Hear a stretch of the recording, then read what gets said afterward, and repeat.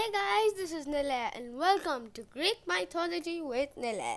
This is the podcast where I, Nilay, crazy lover of Greek mythology, tell you more about it. In today's episode, we will learn more about Persephone, the favorite daughter of the Greek goddess Demeter. We will also learn how Hades kidnapped Persephone.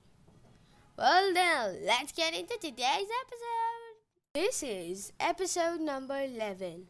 Persephone marries her stalker, or Demeter the sequel, part 2.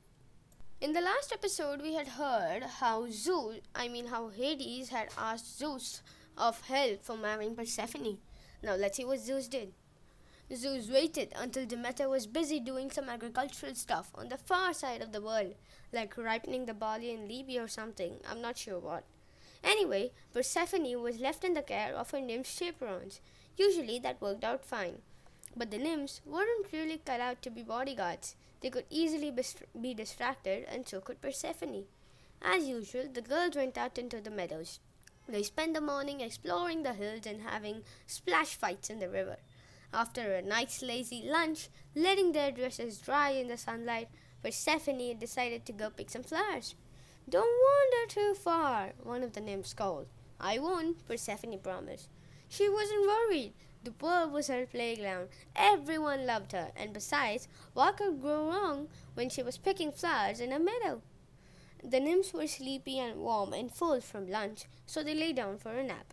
Persephone roamed the hillside until she'd gathered an entire bouquet from the nearest rose bushes.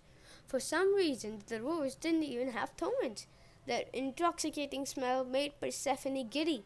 She traipsed a little further away and spotted a whole field of violets.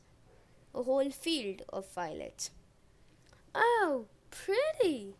She wandered through the violets, picking the best ones and dropping the roses, because they now seemed pale in comparison. Well, you can probably see where this is going, but Persephone was clueless. She didn't realize Zeus was causing these flowers to grow, making each batch more colorful and fragrant than the last, leading Persephone farther and farther away from the chaperones. So, how could Zeus, a sky god, make flowers grow? But guess he still had some pull with Gaia, the Earth Mother, even though she was asleep. I'm thinking Zeus could occasionally summon her power to make things happen on the earth.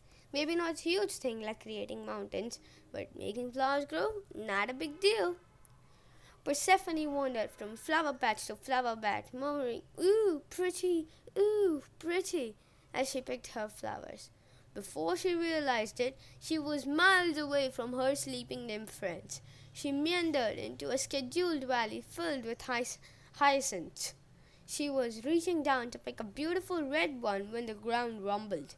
A chasm opened at her feet, and 4 black horses, pulling a massive chariot, thundered into the sunlight. The driver was dressed in dark flowing robes. He was covered with an elaborate bronze helmet with images of death and torture. In retrospect, Hades wondered if it was a good idea to wear his helmet of terror on a first date, but by then it was too late. Persephone screamed and fell backward into the grass. She should have run, but she was in shock. She couldn't even fathom what was happening. Everything had always revolved around her, gone her way. She couldn't be in danger, but she was pretty sure she hadn't wished for a demon-looking guy in giant black chariot to come and trample her hyacinths. Truth to be told, she occasionally had daydreams about some young man sweeping her off her feet. She and the nymphs had spent a lot of time giggling about that, but this was not what she'd envisioned. Hades took off his helm. His complexion was even paler than usual. He had a bad case of helmet hair. He was sweating and nervous and blinking like he had something in his eyes. "I am Hades," he said in a squeaky voice. "I love you." Persephone screamed again, much louder. Not knowing what else to do, Hades grabbed her arm, pulled her into the chariot, and spurred his horses. His dark eye disappeared into the earth, and the chasm closed up behind him. The only person who actually saw the kidnapping was the Titan Helios, way up in his chick magnet sun chariot, because he had a great view and could see pretty much everything. But do you think he got a phone to Olympus to report on kidnapping?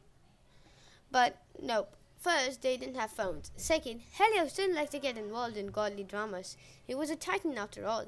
He figured he was lucky just to have a job and not get thrown into Tartarus. Also, kidnapping wasn't the craziest thing he'd seen while crossing the sky every day. These gods were always doing wild things. Man, the stories he could tell. Someday, he could write a book.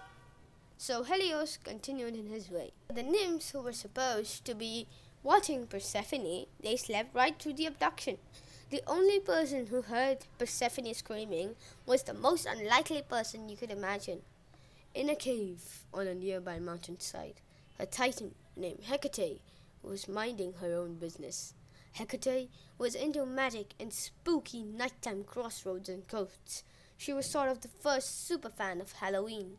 Normally, she only left her cave after dark, so the day she was sitting inside reading spellbooks or whatever when she heard a girl screaming. Hecate may have been a dark goddess of magic, but she wasn't evil. She immediately ran to help, but by the time she got into the meadow, the action was over. Hecate's magic was weak in the daytime. She could tell that the earth had opened and somebody had snatched up in a cavern and dragged underground. But Hecate had no idea who was the keeper and who was the kidnappee. Hecate wasn't sure what to do. It wasn't like she could call 100 or 911 or whatever country's number for police is there. Since she didn't know the facts, she decided to go back to her cave and wait for her nightfall, when she could cast better spells and hopefully get more information. Meanwhile, the nymphs woke up from their nap and went looking for Persephone, but she had literally vanished off the face of the earth. The nymphs were starting to panic by the time Demeter returned and found out her precious daughter was missing. I'm not sure what Demeter did to punish those nymphs, but it could not have been good. Anyway, Demeter was freaked. She wandered around shouting for Persephone until her voice got hoarse. She asked everyone she met if they had seen anything.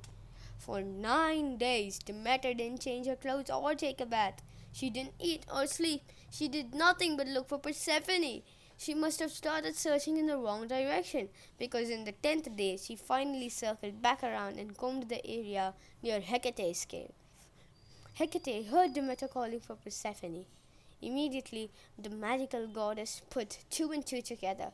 Every night, Hecate had been trying to figure out what the abduction was all about, but her spells weren't telling her anything.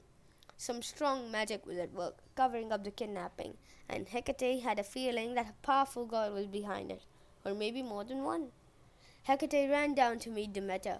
She told the green goddess about the screaming she'd heard and her belief that some unknown god had kidnapped Persephone. The distraught mom didn't take the news well.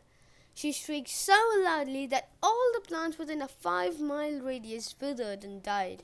For hundreds of miles in each direction, every ear of corn on the Greek mainland exploded into popcorn. I will find whoever has taken her, Demeter wailed. I will murder him. Then I will murder him again. At this point, most folks would have backed away from the crazy lady, but Hecate felt bad for her. I'll help you search tonight, she told Demeter. I've got torches and I'm really good at seeing in the dark. So they searched from dusk to dawn but had no luck. Hecate went back to her cave to rest, promising to help again after nightfall, but Demeter couldn't stop. She stumbled on alone until evening and she came to a kingdom called Eleusis. At this point, even the immortal goddess was getting exhausted. She decided to visit the town, maybe rest her feet for a few minutes and mingle with the locals. Perhaps they had seen or heard some odd news. Demeter disguised herself as an old mortal woman. She made her way to the town's central hearth, because that's where strangers normally went when they wanted to ask the locals for assistance. A crowd had gathered in the square. A lady with fine robes and a golden crown was making some kind of speech. Being an intelligent goddess, Demeter thought that this must be the queen. So guys, that's it for today's episode. In the next episode, we will learn what Demeter did in that place in the city of Eleusis, and how finally, she might or might not find her daughter Persephone. Well, guys, I hope you liked today's episode. You can find me on Instagram at Nilay. This podcast is also available on Spotify, Google Podcasts, Acast, Hopper Studio, Amazon Music, and Breaker. Please rate and review to your friends and family. It helps me a lot. You can message me on Instagram, and please don't forget to check out my website. It's just GreekMythologyWithNilay.hubhopper.com. You can even mail me on GreekMythologyWithNilay@gmail.com. Please go and check my website out. Thanks. I love you all, and bye.